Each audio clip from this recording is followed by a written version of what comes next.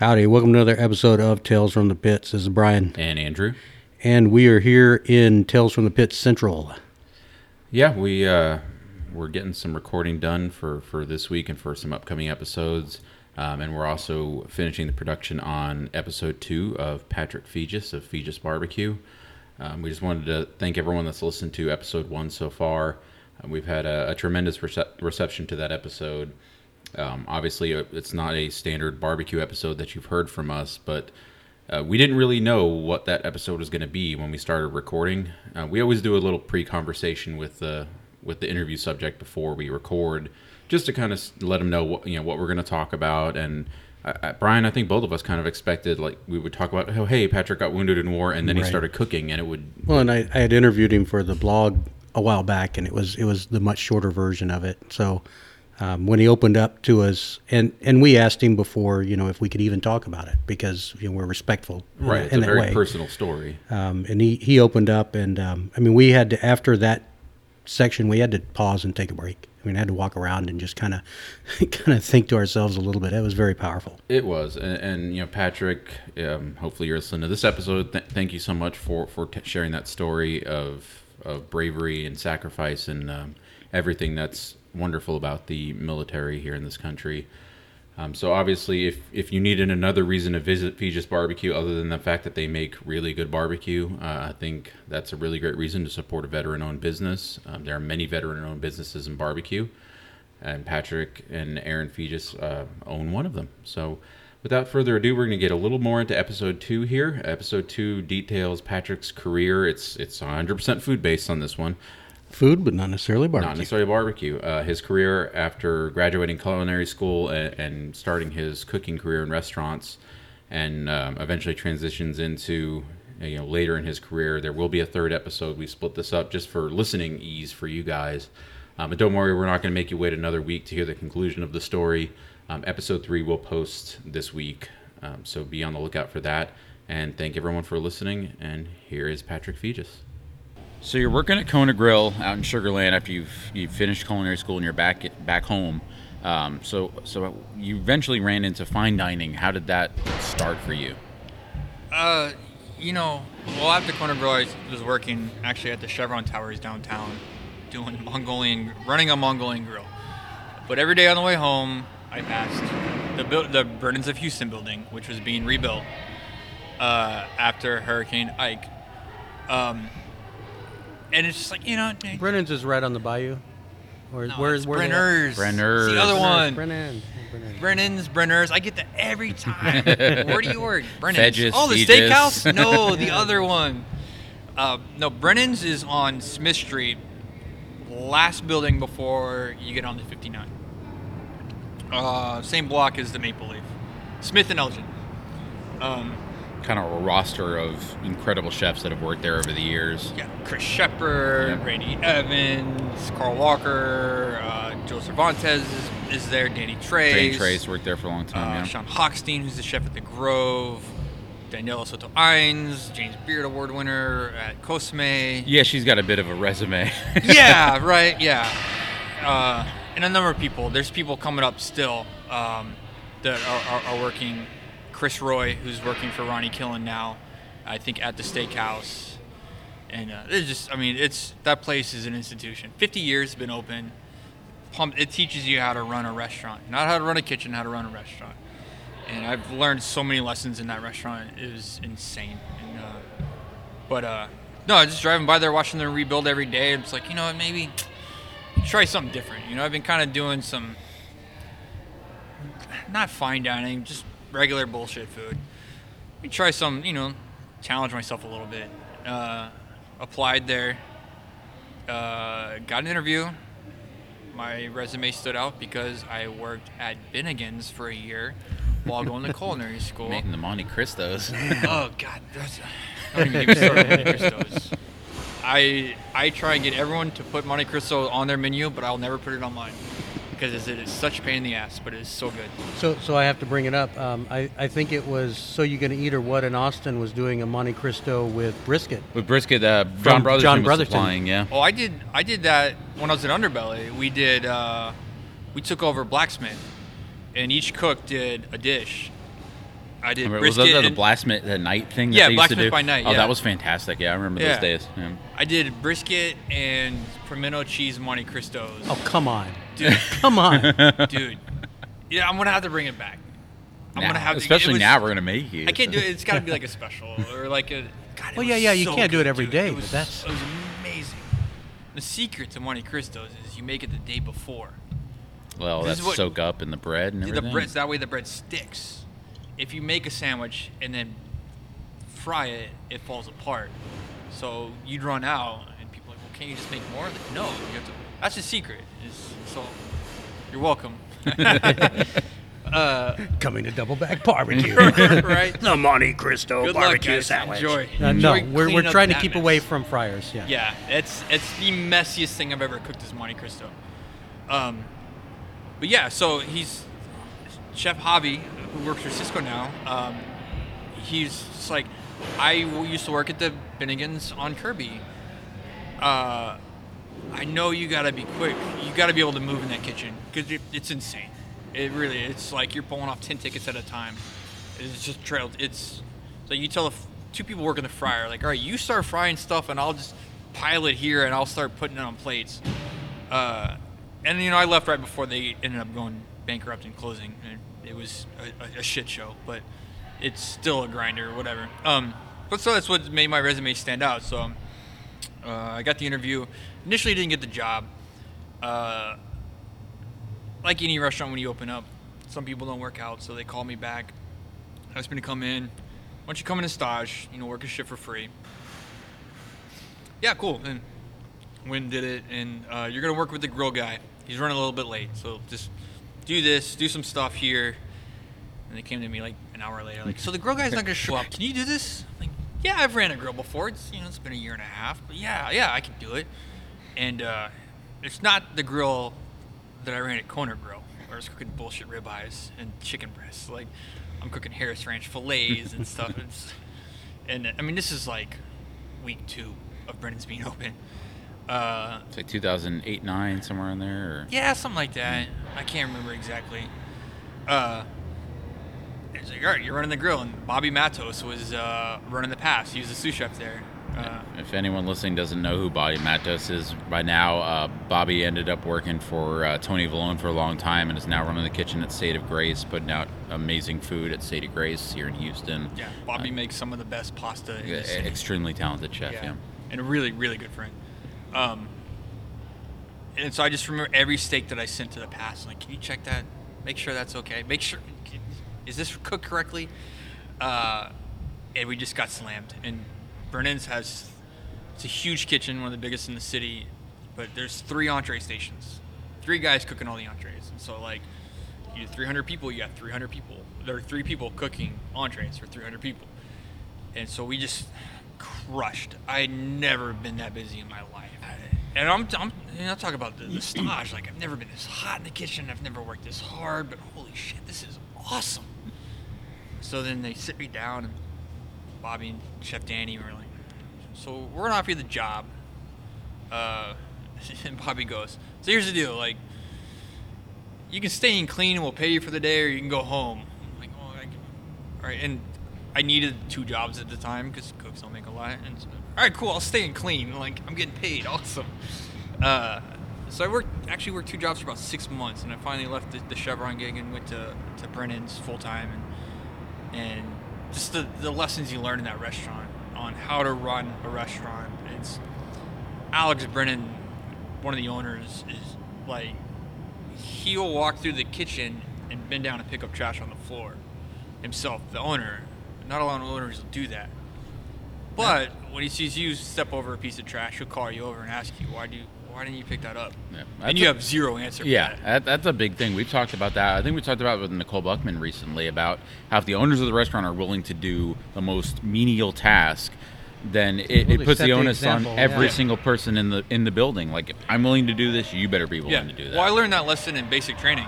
We were doing the obstacle course day. Everyone's, obstacle, this is the fun stuff, right? And it had poured the night before, and one of our drill sergeant Tadame, who was an MP, she's a hard ass. went and demonstrated the obstacle course for us, and you're going through mud, and she goes, but I'll never ask my soldiers to do anything I'm not willing to do myself, and I'm gonna prove it. And so she went and did it, and that's always stuck with me. Even to this day, I cleaned the pit yesterday. I didn't have someone else do it. I could, but I'll do it. Like, I'm free, you know. And that's along the same lines that Alex Brennan. Like, I'll clean this up. I'll pick this up. I just expect you to do the same thing when I'm not here. Right. And you just learn so much there, and obviously the pedigree of chefs that come out of there. But so at the same time, I'm doing barbecue at home on the weekends and stuff like that, and going on barbecue runs here and there. And then Underbelly and Hay Merchant are opening up, and I remember I went to Hay Merchant with the wine guy, Marshall from Brennan's. Let's go check out this bar, and fell in love with Hay Merchant. Hay Merchant was awesome, but Marshall had worked with Chris Shepard at Brennan's, because Chris used to work there, and so Chris came by and he's like, "You guys want a tour of Underbelly?" Which wasn't open yet. Yeah, sure. And Chris walked us through and kind of told us what he wanted to do and how they were going to do things, and it's just like, holy cow, this is awesome. Houston was begging for something like that at that time, and a lot of people like to give Underbelly and Chris the credit for starting this culinary thing that Houston's in, and he deserves a lot of it. But there's 3 OGs: Reef, which is still Brian open. Caswell's, yeah. I mean, rebuilding after the hurricane. Caswell did a lot for the city. Haven, and Randy and Evans. Feast.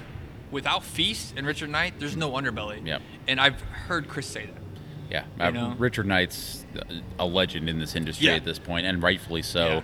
Yeah. He's recently taken over the old Herald spot, which I'm super excited to see what he does with that. But what Feast did back in those days, and I remember dragging my now wife and my sister to Feast way back in the day, and they thought I was fucking nuts. Yeah. They were like, "I'm supposed to eat the skin off this animal. I'm supposed to." Yes. Did you ever eat the chicken skin apple? Yes, The chicken skin onion? The chicken onion. The chicken God. onion was the most amazing dish. Well, I've that's talked to your you about this influence, dish yeah. many I times. spent He is- hours trying to replicate Oh my that. God! He it's has it's an idea insane. if and when, which may never happen, but if and when we ever get to throw down about a dish that It's is based on the that. chicken onions. For the listeners that have no idea what the hell we're talking about right now, a chicken onion is basically a freaking onion wrapped around chicken skin and cooked until it's Well, just disgustingly juicy and It's the other way A around. chicken right? skin wrapped around a red onion. yeah. Yes, and it was one of the most amazing dishes I've ever eaten in my the life to this day. onion was cooked perfectly and tasted like chicken, but the skin was crispy. Oh my God! It was such a genius dish, man. It was phenomenal, and what Richard Knight's done since then at Hunky Dory and all the places he's been has just been revolutionary in Houston Right. dining, and I can't wait to see what he does with his new place. And But no Feast, there's no Underbelly. right. They had Feast to was break the way ground before its first. time, Yeah. and Underbelly came around right at the perfect time. I think. Exactly. Almost like adventure dining. Well, I think that's, and a lot of people will think of it that way. Yeah, I mean, it was when Nose to Tail was becoming big in offal cooking, and Richard was, and his partner was on the forefront of that, and God, they were putting out good food, and he was ridiculous what they were I mean, doing. and Richard is like your rock star. If Feast chef, opened like, today, it would be the hottest it restaurant would in the crush city. it. It would crush it. But it struggled at the time that was there because I don't think Houston was ready for it. Houston was eating ribeyes and baked potatoes. What's fried food? And Come on, man, I'm a fried food guy. fried catfish because there was a lot of things that Houston wasn't ready for that Feast brought to the forefront. And I think today, if it opened right now, would be the hottest thing in Houston. Yeah, but well, I mean, you could say Chris carried on that legacy. Absolutely. I mean, obviously, Feast was, I think it was still open when Underbelly opened it up. was, yeah, I think But so. Chris was that second generation of doing it, and look how successful he's been doing it. That place was fucking magical. I mean, that is the most fun I've ever had in my career, and might be the most fun. That was a rock star kitchen. It was a rock star kitchen. I mean, you had Daniela, James Beard Award winner. Daniela, again. You had Ryan Lashane from Riel, which is a really good restaurant. You had Lau Bento, who I've gone on to work for. JD. Yeah, JD, Nuge, You had Maddie. You had Peter Yankee in the butcher shop. It was, and even the lunch guys, everyone was fucking rock stars. The servers, when Underbelly, as we know it, closed down the other week, half of that staff was the original especially that front of the house, half of it was the original, and most of those people came from Catalan. That's Chris Shepard. People love Chris and want to work for him, but it's just we're just gonna do cool shit and we don't care. We're gonna. But it was nose to tail. So I mean, Yeah. explain to people what that means. So we would get whole pigs in. Literally a whole pig, and break it down ourselves. Or Peter would. We'd get whole goats in, and break it down. We would get whole. And you would cook and serve every piece of that animal. every piece. Yeah. We wouldn't get a case of steaks. No case of steaks. No case of chicken. We get a bunch of chickens in. We get rabbits in, and Chris taught us how to break down rabbits. One of the first dishes we did was tête de cochon, which was the pig's face. And so we're deboning pig's face, God, it was delicious. which was awesome. You're bringing thing to back learn. culinary memories for me Right. at this point as an eater, not as a cooker, but good Yeah. Lord, what Underbelly was doing those early days was just amazing. Yeah, and and a lot of the stuff they were turning into charcuterie. They had the charcuterie room, and your imagination was the limit on what you could do. And I would come to Chris and like, hey, I got this idea for this dish. I kind of want to do this. He's like, well, just fucking do it then. Oh, okay. Like that blew my mind. Like I love to tell people, Brennan's made me a line cook. Like you had to roll at Brennan's. You had to be fast. You're cooking for 300 people a night. You're just pumping food out. And Underbelly made me a chef. Chris made you get out of your comfort zone and cook. He would give me one of the dishes that ran for a while that I did was a curry eggplant dish, and he gave me a bunch of heirloom eggplants and like, here, do something with this, like curry or something. I'm like, oh, okay. That was it. That was his only instruction. And so then it's like, I made a curry for him and hadn't tasted. Like, all right, that's good. Yeah, well, let's do that. Cool. Like, and so that was the beauty of Underbelly, and a lot of people like to knock it because there were some misses. There's some dishes that weren't. They also weren't did When you the, got that the- kind of creative playground, not everything's going to hit. Exactly. If you put yourself out there that much, you're not going to knock it out of the park every time. Yeah, For sure. Yeah, and Chris was the guy who kind of told me to like stop talking about doing barbecue and just do it. Well, and the one thing out of there that I think you mentioned to me before was the pimento cheese grits. Was that Underbelly? Yeah, we did that at Underbelly. It was on the lunch menu, shrimp and grits, but we did pimento cheese grits, and I definitely I stole that move. Yeah. But as it was, your it was- wife can attest. yeah. No, it was phenomenal. But it's a twist on the classics, and I think I'll admit I never went to Underbelly and I miss it, but from what I've heard and apparently you guys have hard-ons, it must have been really good. Underbelly, the early days of Underbelly are some of the best. No, dining but experiences in I my read a life, lot. to be Yeah, I honest. read a it's lot like, of we would reviews we'd of it. go show up and cook and kick ass. We'd shotgun the beers at the end of the night, go out to Grand Prize or Anvil and have a good time, or hang out at the butcher shop all night just talking food. Yeah. Stay out late and then show up the next day and do it all over again. Show up early on Saturday because we got so much prep to do. We're gonna show up at 12. Dinner doesn't start till 5, but like we're hungover, but we're making it work. That team, that opening team, like we worked together and we hung out together and we talked about food constantly. It was like we didn't get to this. I came back the next This day after portion of the podcast brought to you by Underbelly. They're not even getting any pub after this because Right. they're closed right now. I know, but it is. But no, after the tour, I came back and I begged Chris for a job. I have to work here. I have to. And I was already on my way out at Brennan's. I had a job lined up at a steakhouse, a sous chef gig for a lot more money. But I have to come work at this. What you're talking about is amazing. I want to work here. And so I started out with, we already have our dinner crew, but we got a lunch spot. Like, I'll take it. I just want to be here. And then about a month later, someone had to leave, and I moved up to dinner. But we did this bulgogi burger. And it was a burger, and I made this bulgogi glaze, and we glazed it, and God, it was so good. And we Yeah. did it for like a month. It was so good. When you decided that it was time to leave Underbelly, it was time to try something new. I think before he left Underbelly, we started doing Yeah, pop-ups. you were doing That's when I started pop-ups, doing yeah. pop-ups. Because I'm talking, I talked like, I make good barbecue, blah, blah, blah. Finally, Chris is like, dude, just stop talking about it and just do it, man. Just do it. Oh, I guess. And so like I got the smoker trailer, which I still have, which is still for sale. If anybody wants to buy it. I think it was 4,000 at last. I'm finally down to 4,000. Cost me 10. It's been for sale for 2 years. people keep finding cheaper, better options. Whatever. I just want it out of my driveway. Erin, my wife, wants it out of the driveway. So I got the smoker, and then Chris's partner at Underbelly and Hay Merchant were Bobby and Kevin, who were the managing partners at Anvil. And Bobby floated this idea of doing barbecue at Anvil once a month, and they would have a big blowout on Sundays. The only day we were closed at Underbelly, and it's like, yeah. So I did it, and it was great. Really, the first time I sold my barbecue was Underbelly did a dinner at Grand Prize. So when Grand Prize is doing when Adam chef Dorse is doing rotation the things, things, and and Josh Martinez, and we were nominated for a bunch of the My Table Awards. We're like, well, let's just do this dinner to raise a bunch of money to like buy a table, 2 tables for this, and we'll get a party bus.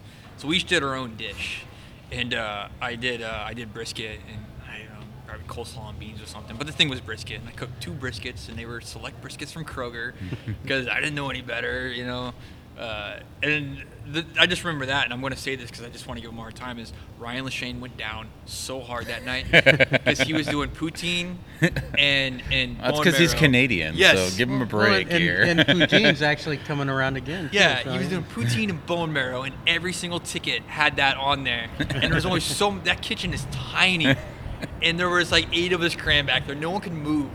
And at one point, he had like 17 of these on order, and we just gave him. He was our sous chef, so we just gave it back to him. And it was. I mean, I love Ryan, but I just had, But no, so that was the first time I sold my barbecue.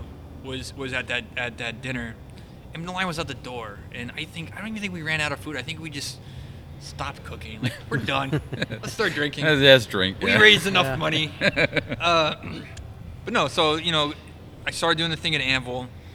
I'd work Tuesday through Saturday, get out of service Saturday, hustle to get out of there Saturday night, run home, get the smoker going, get the briskets on, cook all night, get to Anvil, start service, I think it was at 4 or whenever they open up, and then do that all night, and then go home and finally get some sleep. And I did that once a month for a while. And that just kind of led to the next thing. I ended up at Grand Prize for a while, and So was it around this time that you met Miss Erin Smith? yeah, she was.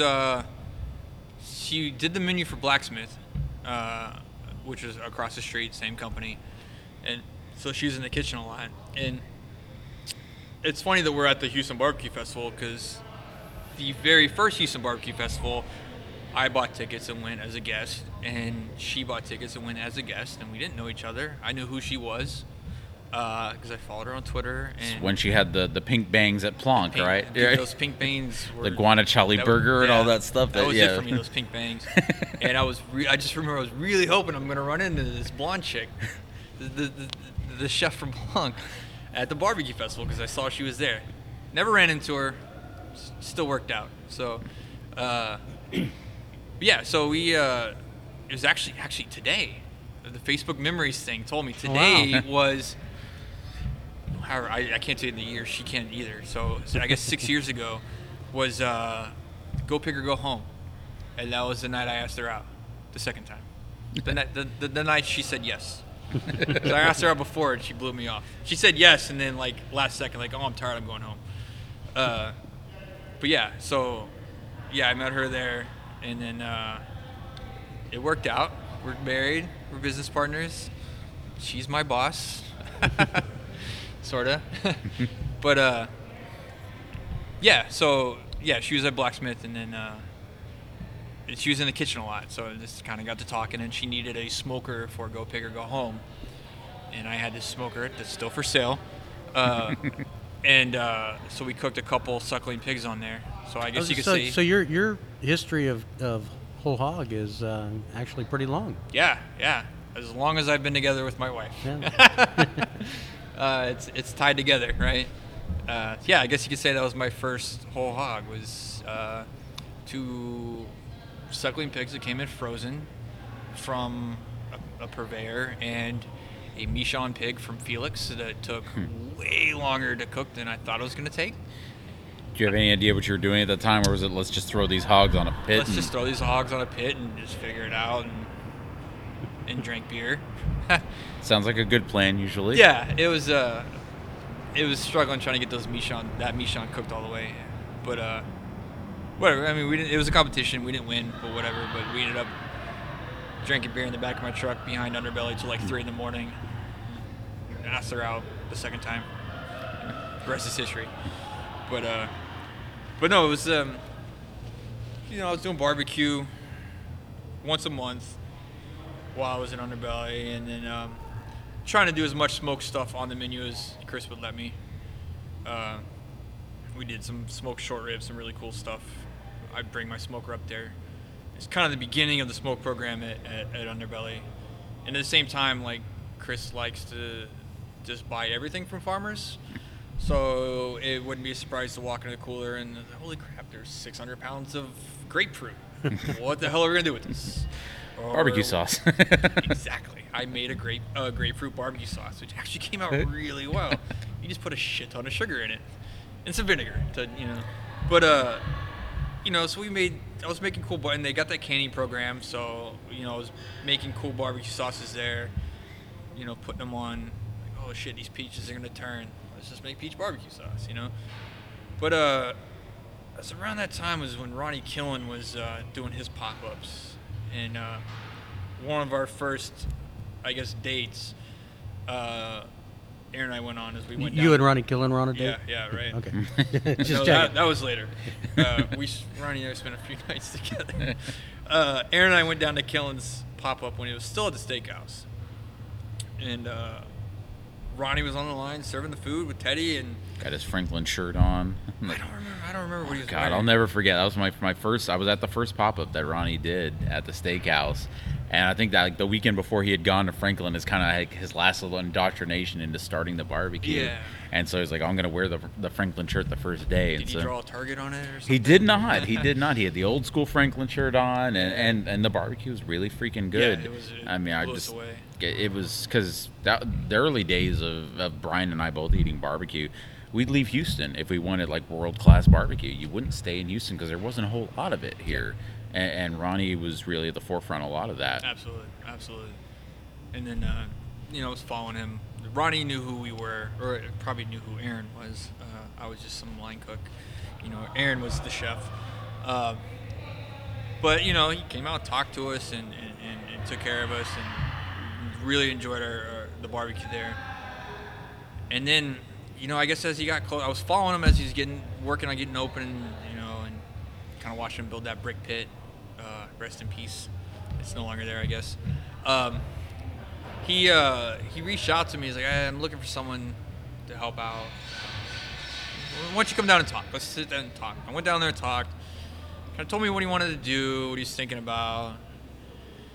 It's like, I don't know. Let me think about it. I loved working at Underbelly.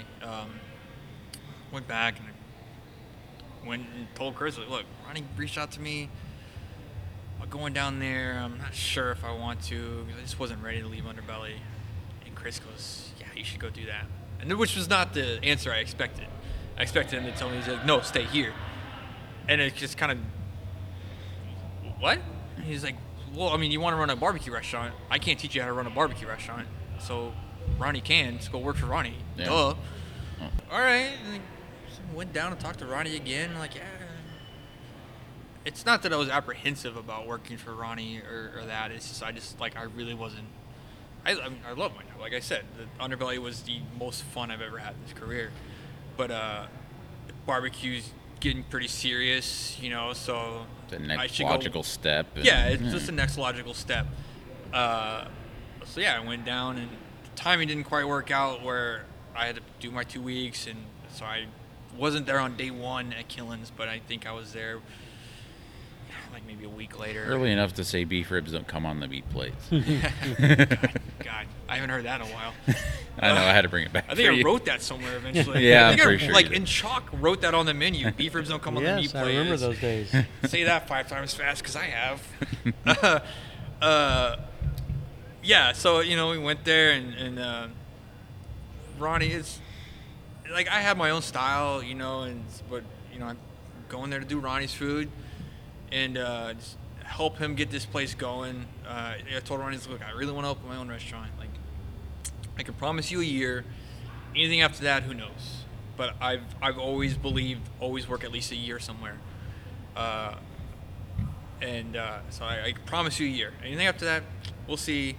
So, Killen's out the gate was insane. And it only got crazier. Yeah. And so my biggest thing when I was there is let's get this line moving as quickly as possible. There's 300 people in line. Biggest complaint is the line. Let's move this as quick as possible. We had the space to do it. Like Franklin, the line moves a little slow, but he doesn't have the seats. They have to move slow, or else you're gonna be standing there waiting for a chair to open up. And plus, it's the experience. Aaron's talking to you. And, I mean, the thing is, if you go to Franklin and Aaron's working that day, and he stands there and he doesn't give you a moment to talk to him, you get frustrated. Right, yeah. Because you've spent 4 or 5 hours in line before to get there. Exactly. So that it slows down. Overall, it's a pretty fast-moving experience compared to some other restaurants that we won't name. Not but if you just barbecue. no, and Andrew's We'll get talked to about that. Yeah. Patrick knows we've talked about this too. And Corkscrew's another one that moves really fast. Yeah. But there are definitely some that move slow At a leisurely pace. Yes, Yeah. And again, back to Franklin, part of it is because they need, even if it's not Aaron working the counter, I mean, every time we've gone, the meat cutter talks to us. Well, you spend that kind of time in line. You don't want to be. You don't want it to be assembly line barbecue. Yeah, right? which is a delicate balance. Yeah. I've gone to Killen's as a guest with friends, and even though I worked there and ran that line on the block, it's still like, oh shit, like it's very quick, and so it's intimidating. So you try not to make it like that, but you still want to be. It's a delicate balance, right? Yeah, I mean, to your point, right? You've got people that have waited in line, and even at Killen's, they're waiting in line before they come up. The line is long. It's part of their popularity, and it's the same thing. If you shuffle them through at a super fast pace, there's people that will complain about that. And if you spend time and talk to them, there's people that are going to complain the about people the behind wait. them are going to complain. There's literally no. There's no always it's something to complain It's a about. no-win. Yeah. I mean, you do your best to try to, like I said, the delicate balance and everything. And you know what? I really do think that the people in Austin are more willing. They're more laid. Austin's more laid back. They're more willing to sit and wait in line than people in Houston. Houston is very busy. Go. And so Austin, if there's a line, people will just go get in it. I mean, it's they love. I'm People not in Austin even- love the wait They in do. line. I'm not even Hop kidding. Dottie. Yeah. Hop Dottie. MF Dottie. Yeah. And it's Or not the a fried- knock on Hop Dottie. The fried but chicken holy places moly. now are Yeah. the same way. It's insane. It's like, look, this place is popular. I'll go get in line, and they won't even complain about it. Yeah. It's crazy. Yeah, it's fascinating. But Houston's a busy go city, so the people are that way. I mean, even looking at the traffic, like traffic in Houston is insane. Yep. Austin drove me crazy because everyone's driving below the speed limit. Like, get out of my way. No, only the people in the left lane drive below the speed limit. Yeah. But no, so that was my number one goal when we first opened up. It's like, getting Ronnie off the block so you can see how the restaurant is going instead of just being tied to that butcher's block. And then also, like, let's get this moving as quickly as we can. And so I wasn't necessarily I wasn't the pit master. Manny was the pit master. Manny had been with him for 9 years before that. I was going to be with him. It's kind of the legendary thing about Ronnie Killen at this point is the people in his restaurant group have been there a long time, which is almost unheard of in the restaurant industry at this point. Well, Ronnie's a good guy to work for. I was about to say, Ronnie my takes understanding care- is he takes care of his yeah, people. that's very what we've well. heard from Ronnie's multiple not a people. yeller. Yeah. He, when Ronnie gets upset and gets loud, you screwed up. He's a great boss. But yeah, so and Manny is still there after I left. He's there today. 4 years ago. Yeah. So Manny's the pit master, and I'm just, I guess you could say, the kitchen manager. Kind of just making sure the sides come out the way they're supposed to, manage the kitchen, do the orders, help Manny out. It was great because I could, if Manny needed the day off, I can jump on the pits. I know how to barbecue, right? And those were, and he went to an Oiler. Yeah. Was that a new experience for you cooking on that? Was that Yeah, the I first never time? cooked on an Oiler. I'd only done offsets and never even really like the Langs or the well-known offsets. My smoker was some fabrication shop down in A-Leaf. Like, they just do this thing on the side. Shout out to A-Leaf. Yeah, SWAT. And so how did that affect how you were cooking, or what did you learn from the oiler that was different? Because in your new restaurant you have an oiler as well, Yeah. so there had to be some kind of connection to why you like that. Well, for us, it's out of necessity because I don't have a outside because we're in the food court. So anything I'm cooking, if I'm going to cook on site, it's got to be on site. So it limits it. Oiler, Southern Pride, Old Hickory. I maybe could have pushed pit makers, but I don't think that they would have gone with that. But I've worked on an oiler before. I like the oiler. It's the only non-gas option, so that's why I went with it. But it's the oiler. It made it more consistent. If it controlled the airflow for you, no spikes in temps, no dips, as long as you kind of watch the fire. And by control the airflow, for people that don't know, it has an automatic damper. Yeah. That is controlled by the temperature of the pit itself. Yeah. So it has a damper that controls the airflow into the firebox, and it also has doors that will open up to let the heat out of the smoker as well if it gets too hot. And it's a rotisserie, so everything's dripping on, briskets are dripping on briskets, so everything came out more moist, more less dry, and it could hold a lot of briskets, and it was great. We had the oiler and we had the Lang, Ronnie's Lang, the famous one that got stolen, which is now in my backyard. Not stolen, but I told Ronnie, like, if you ever, I love that Lang. If you ever sell this, let me know. I'll buy it from you. And he ended up selling it, so he sold it to me. But so the overnight cooks was on the oiler because you can get a little bit more hours out of the wood, get some sleep. And then like the ribs, the sausage. Actually, the sausage came off the brick pit, which I don't miss. I hated diving into that thing. The big mistake at the time, I think. Yeah. That thing was a monster and just ate wood and just smoked out the whole kitchen. It's just. I mean, it's a testament to pit design. That it's not as easy as it seems, right? Visually, you can't always just build something. Yeah, those visually. brick pits look glorious when you just stare at them. But if you ever have to cook on one of them things, Yeah, but the sausage has never been better than when it came off that brick pit, and it was perfect for that brick pit because it's more of like a old school smokehouse for the sausage. Similar to Louis Miller is the one that comes to mind always that it resembles to me. But that was always my Resembled. job. Man, he was too busy with the smokers outside, so that was always my job to deal with the sausage, sticking my head in that thing. But no, the Lang, we cooked the ribs, the turkey, the chicken. Those all came off really good on that. And then, so I'd show up, kind of help them get stuff going, get stuff off, and then jump in the kitchen, help the guys with the sides, run service, and then help them get stuff on the smoker and stuff. Just kind of tag team it because it was a lot, man. We were doing, God, I don't know, we were doing like 60-something briskets a day. I think the most we ever did while I was there was like 80. Yeah, 85. The impact on Killen's barbecue, on Houston barbecue, is crazy. The amount of business that Killen's did. I mean, even to this day, but those early days were just nuts. Yeah, even to this day, I don't think there's anyone in this state that sells more barbecue than Ronnie. It was crazy. I remember those early days that Brian and I went there all the time because like that was the gold standard in Houston. Yeah. I mean, and it's still one of the greatest in Houston. Don't get me wrong, but now there's a lot more great Houston barbecue. But in those days, it was Ronnie, Corkscrew, and a couple other things, and that was pretty much it. Gatlin's at their original right, location. yeah, Gatlin's was still in the little location on 19th Street in the Heights, and but Killen's absolutely was a game changer for Houston barbecue. Yeah. And we didn't have to drive to Austin. Yeah, it was, finally. I mean, it was a huge I was there change. like once a month. That What was so first funny year. though is like Corkscrew was up north, and Killen's was down in Pearland, and there was still no barbecue restaurants like that in Houston. Yeah. And it took a while for that to hit, because I remember people complaining like, why isn't it in Houston? You keep doing the suburbs, like let's do the Houston. But that place was insane. It was. Yeah, it still is. It is, and you were there for about a year. Yeah. And then around that year time frame, I guess some more opportunities started to rise for you. Well, there was an old barbecue restaurant right outside my neighborhood off of South Post Oak. It was South Post Oak Ranch Barbecue, and that was the current name. It dates back to the 70s. one of those old school, little crappy Houston barbecue joints that you grew up eating or whatever.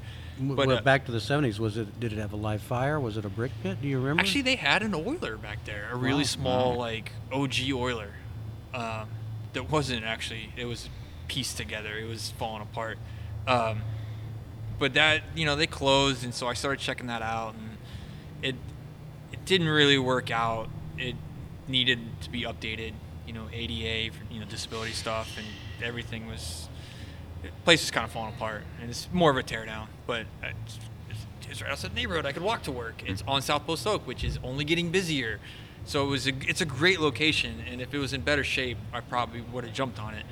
But whatever, it didn't work out, and then Lyle Bento approached me. The whole time I'm still doing the pop-ups occasionally, not as much, because working a little bit more at Killen's than I was at Underbelly. Lyle had been a Pop-ups in sous chef at Midtown. Underbelly. Yeah. Lyle had built an incredible restaurant reputation. Lyle worked at Feast. Yeah, worked at He was a Feast sous for chef a at while. Feast, yeah.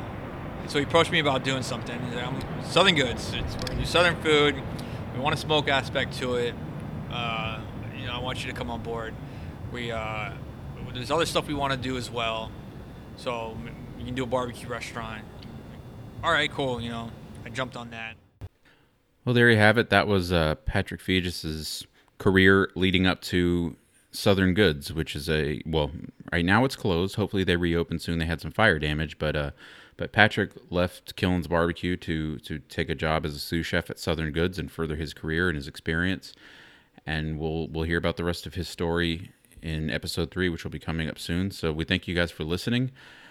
Please subscribe to the podcast on your favorite listening app so that you get the latest episodes as soon as they're available. And if you feel so inclined, rate us and review us on your favorite podcast listening app. You can reach us if you have any questions about the show or about upcoming episodes or ideas.